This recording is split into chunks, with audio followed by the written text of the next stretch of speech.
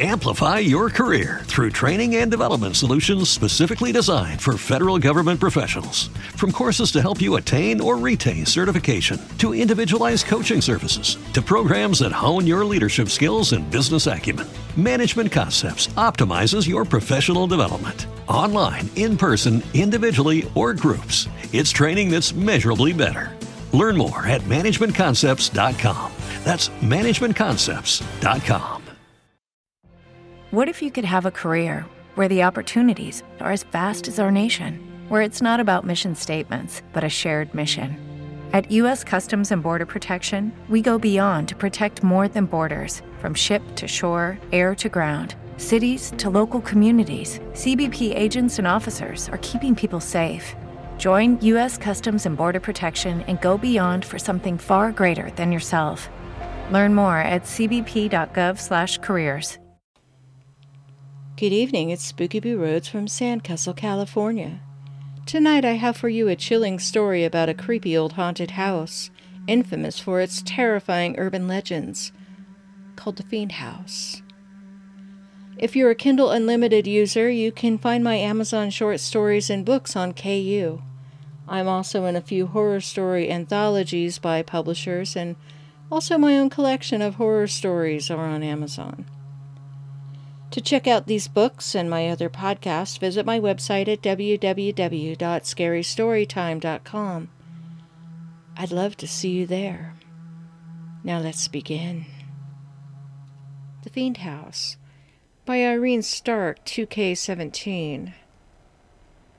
My name is Irene, and I'm a former police officer in the town of Lenoresfield. I say former because after my last case, I quit. The town of Lenoresfield has several cul-de-sacs, with the most notable being Honeyborough Drive. Most of the houses on the cul-de-sac are normal, suburban houses. What makes this cul-de-sac notable is the infamous Fiend House. It is a simple one-story house with an attic crawl space. The house was built in the 1920s and was abandoned in 1962 after the house's last owner, Mr. Fiend, died. Legally, the bank could sell the property as Fiend had named no heir. However, it was impossible to sell. Eventually, the lawn became a weed-choked morass, and the house itself fell into a depressing state of disrepair, and was consequently condemned. For 43 years, the Fiend House remained silent and empty, spawning many legends concerning why the bank could not sell it. The most popular was Fiend's ghost prevented the sale, though a few of the older members of Lenoresfield muttered under their breath that Fiend was a Satanist, and had cursed the house in a final act of defiance towards the bank's attempt to foreclose on his house. There was no proof for either case. The Fiend House had always been an enigma at the head of the cul-de-sac, and had spawned many a myth and legend about what was inside and why it had remained vacant for 40 years. Some of the most popular were that the ghost of the old man haunted the empty halls, while another claimed that Fiend was a devoted Satanist, and, in a final act of defiance, had cursed the house to prevent the bank from selling it once they foreclosed on it. Of course, both of these urban legends had no proof. Until 2005. A common pastime of the children on Honeyborough Drive involved daring each other to spend a night in the abandoned house. Most children could not make it past the first hour of daylight. The exception to the rule was Timothy Goldberg's daughter, Marissa. Marissa's bravery was the stuff of legends among the local kids. She climbed the grand oak in the mall of the same name despite the numerous warnings by the security guards that they would have to arrest her. She had visited on several occasions Howard Phillips' patient in the psych ward, a woman more commonly referred to as the Spider Queen, who believed herself to be the avatar of a goddess of spiders, and even visited the abandoned mask shop, Aux Immortelles, which was said to have closed down shortly after the owner was found dead in his own shop. Although the Goldbergs were relatively new to Lenoresfield, the Fiend house had attracted Marissa's interest from the start. She asked around the local neighborhood and heard all the urban legends.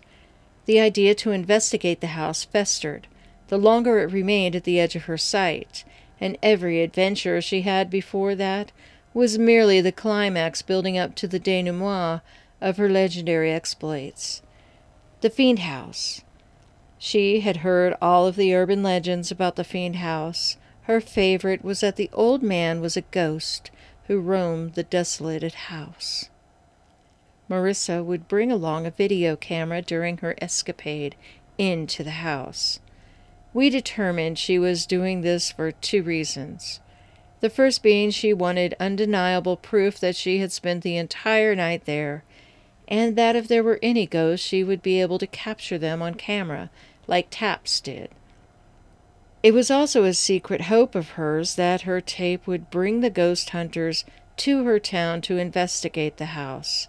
She gathered her camera up and some spare batteries just in case. She then began to head to the tree in the lawn of the Fiend house, where she was to meet with her friends James Polsky and the twins William and Donna Phillips. The tree was colloquially tall, the appointed place by the children. The appointed place was a legend in its own way. It was a bent and crooked tree just outside of the yard of the house. Every person to ever go into the house met the people who dared them to go into the house at this tree. Over the years, the ritual had developed among the children. 3 people in black hoods would meet the person who was to go into the house at 3 p.m. beneath the tree. One would carry a crowbar, a flashlight, and some boards and nails. James had borrowed a crowbar from his dad's garage.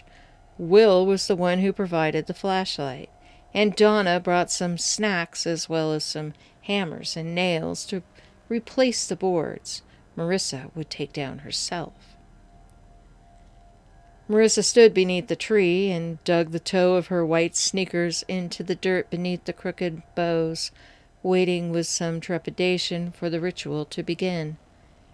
The sun began to descend, and soon it was 3 p.m., the appointed hour according to the neighbors and the children herself.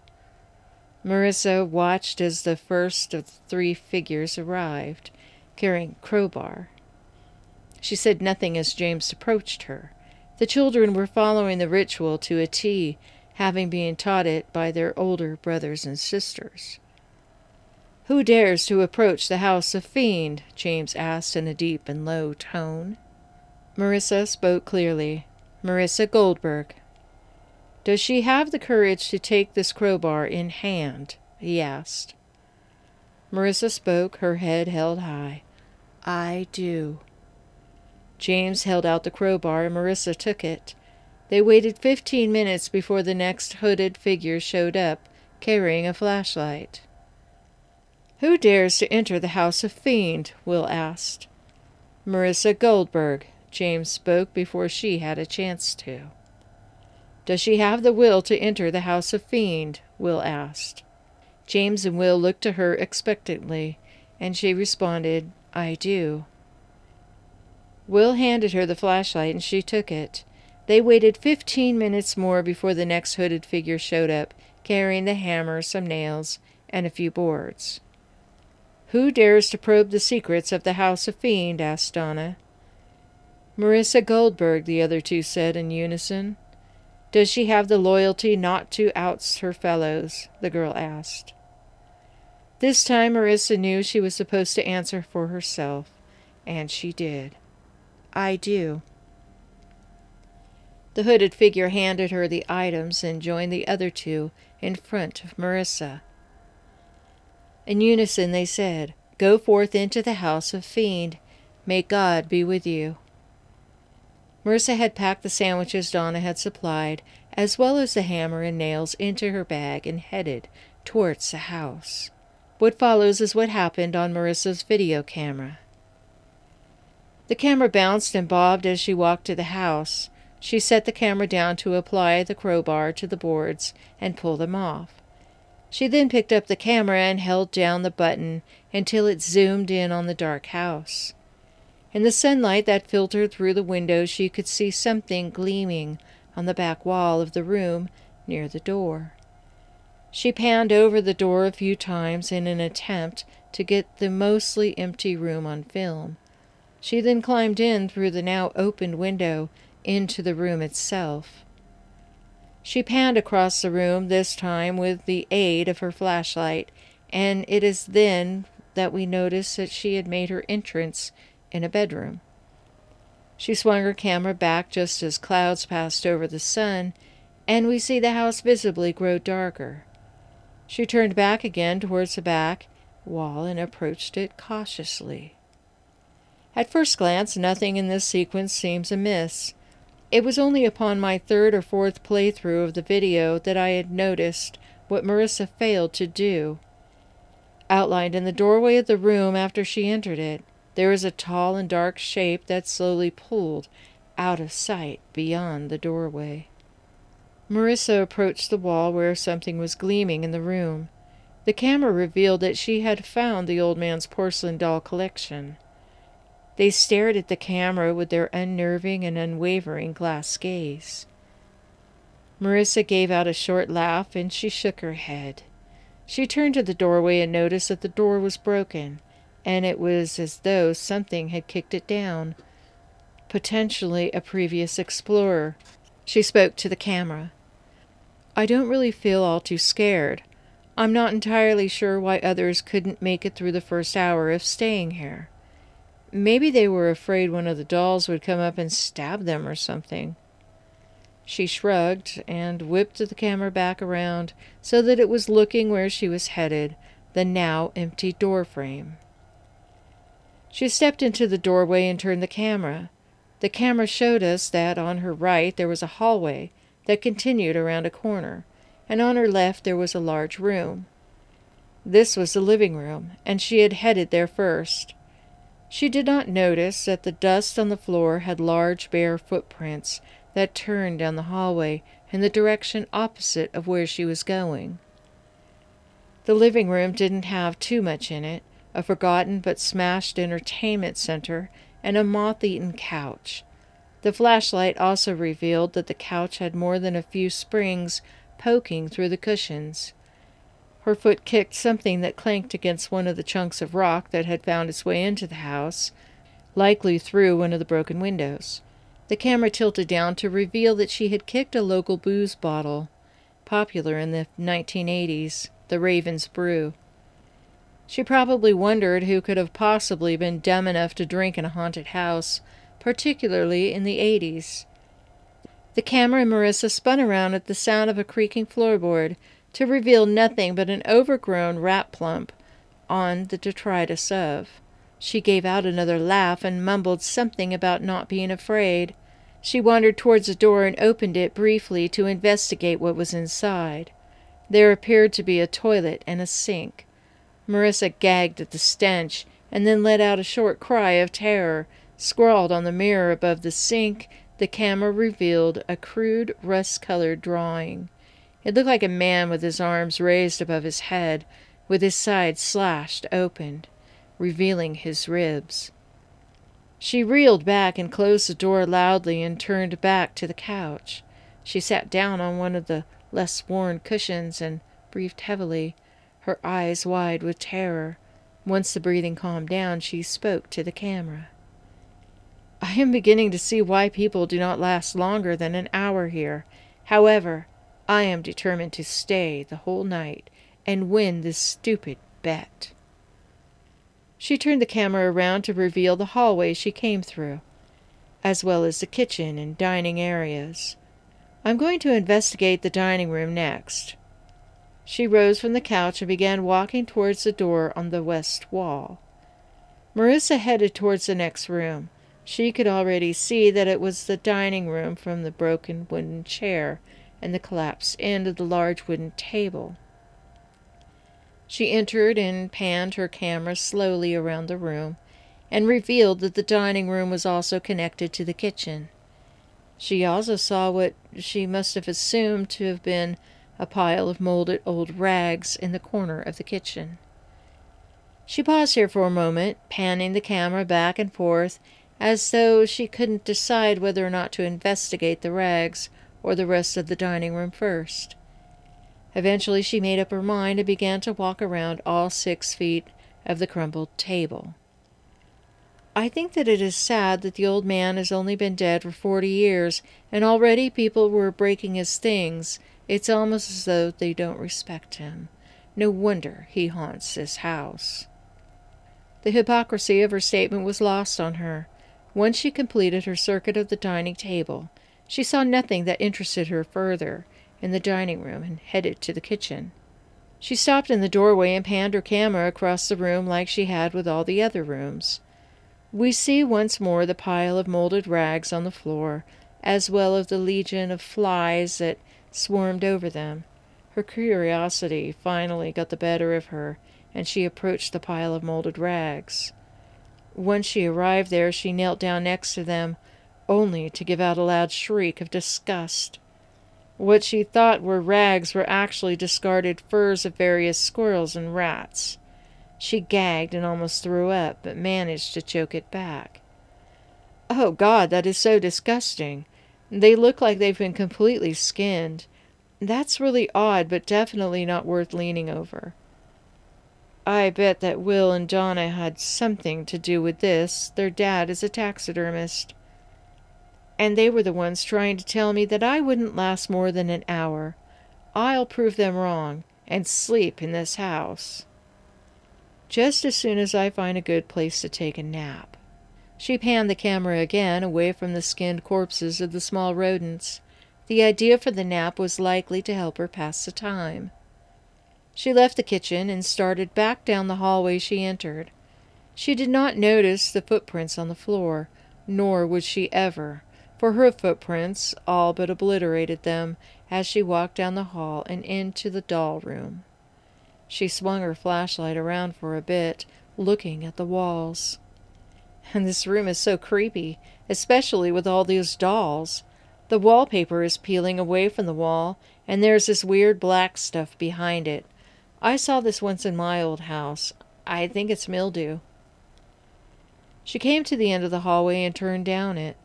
On her left, the footprints led to an open door with stairs that led down to the basement. The door at the foot of the stairs was closed. She walked on past the basement stairs toward the one at the end of the new hallway. She opened the door to find a bedroom.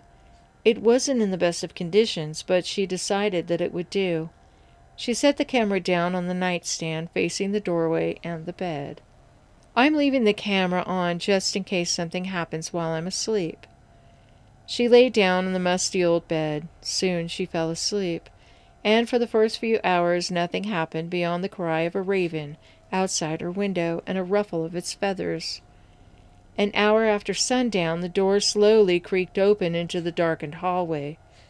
It was too dark to make anything out except for a large shadow that stood in the doorway for a good few minutes before slowly turning away and leaving. It appeared to have nodded to itself. Marissa awoke 2 hours after sundown, and was surprised to see a rather large raven looking at her through the cracks in the window opposite the doorway. She picked up her camera for a moment. It looked like she was going to review the tape, but instead appeared to change her mind and set out to explore more of the house, likely deciding to wait and see at the end of the night if she had caught anything. She did turn off the video for a few seconds to change the batteries in her video camera. When the camera flicked back on, it was her looking into it. "I'm heading down to the basement to check it out. I saw some stairs earlier going down there." She smiled and flicked the camera around and exited the door. She went back down the hallway, only to stop dead in her tracks. The door down to the basement was now opened. Marissa could audibly be heard swallowing as she steeled herself for her descent into the eerie basement. It was darker than the rest of the house, and when Marissa entered, her flashlight cut a pitiful beam of light through the darkness. She stepped off the last step of the staircase, and she heard something crunch beneath her foot. She froze and lowered the camera and flashlight to reveal what she had stepped on. She let out a cry of utter terror at what she found. Scattered across the basement floor like a macabre carpet were thousands of tiny bones from various small animals. She lifted her foot to discover she had stepped on a bird's skull. "Keep yourself together, Marissa." The camera shook unsteadily in her hand. In the dark off to her left, the young girl heard the sounds of more bones snapping. She swung her camera and flashlight over just in time to see a tall, malnourished man with yellowed teeth and clouded blue eyes bearing down upon her. Long, broken, and blackened fingernails reaching for her throat. The girl dropped her camera and flashlight in terror. The flashlight rolled and then shone on a grim-looking altar soaked in blood, adorned by twin crimson deer skulls on either side. Marissa kicked and screamed, but was overpowered easily by the madman. With a sharp blow to the back of her head, Melissa fell limp in the man's arms. He slowly lifted the unconscious girl to the grotesque altar and set her down. He reached into the bones beneath and procured a sharpened bone in his left hand. He raised his arm high above his head and began to chant in a strange and unearthly tongue, one that sent chills down the spine and made flesh crawl. The man's chanting grew louder and louder, and he plunged the knife into the breast of the young girl, piercing her heart. From the altar, a strange red glow began to fill the room, and the man raised both his arms above his head. The light grew in intensity, and the man's entire body began to convulse and twitch silently.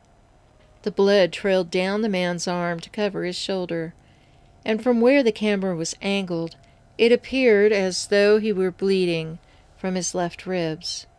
He tossed his head back, almost as though he were laughing.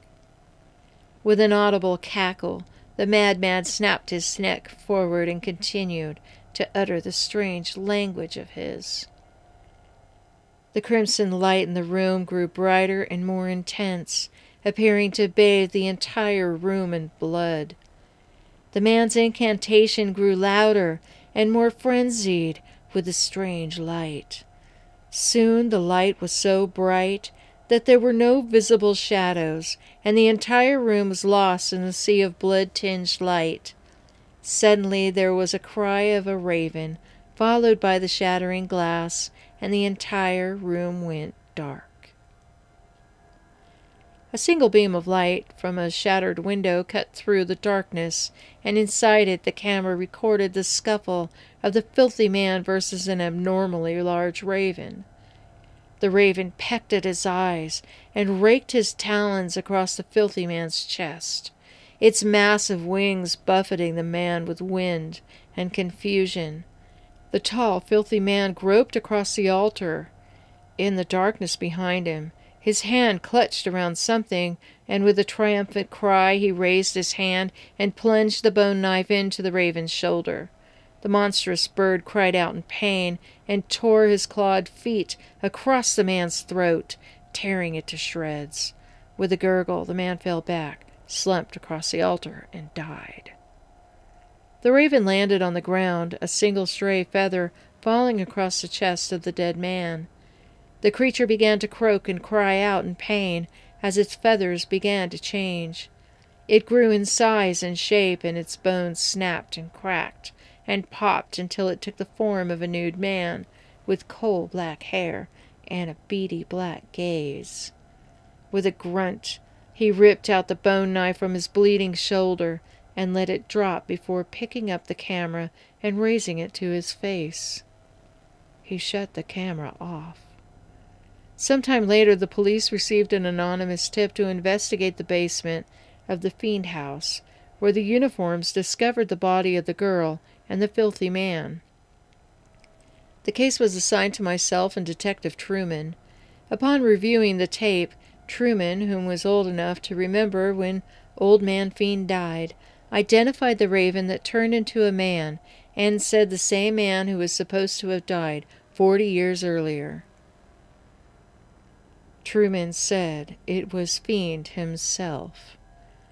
"Why do you think that?" I asked Truman. "Didn't he die 40-something years ago?" "Yeah, something like that," Truman replied. He looked around the office a bit at the other detectives, and then, in hushed tones, he told me, "Lenoresfield is a strange place, Irene. You've noticed this yourself. Just look at our missing persons board. The Wickersons are the newest ones, sure. But there's also the Madison boy from 1962. His babysitter claimed that he transformed into a thing that looked only vaguely like a sheep." "But Mr. Fiend has a death certificate," I countered. Truman shrugged and leaned back in his seat before saying, "Irene, there are more things in the world that you could possibly dream of. Lenoresfield happens to be one of those places." Thank you for listening. If you enjoyed the story, please make a comment either on my website at www.creepypastascarystories.com or on one of my social media accounts. Just search for Spooky Boo Roads or Splatterday Nightmares. That's all for tonight. I'll see you in your nightmares. Amplify your career through training and development solutions specifically designed for federal government professionals. From courses to help you attain or retain certification, to individualized coaching services, to programs that hone your leadership skills and business acumen, Management Concepts optimizes your professional development. Online, in person, individually, or groups, it's training that's measurably better. Learn more at managementconcepts.com. That's managementconcepts.com. Every day, we rise, challenging ourselves to work for what we believe in. At U.S. Border Patrol, protecting our borders is more than a job. It's a calling. Agents answer the call, working together to keep our country and communities safe. If you are ready for a new mission, join U.S. Border Patrol and go beyond. Learn more at cbp.gov/careers.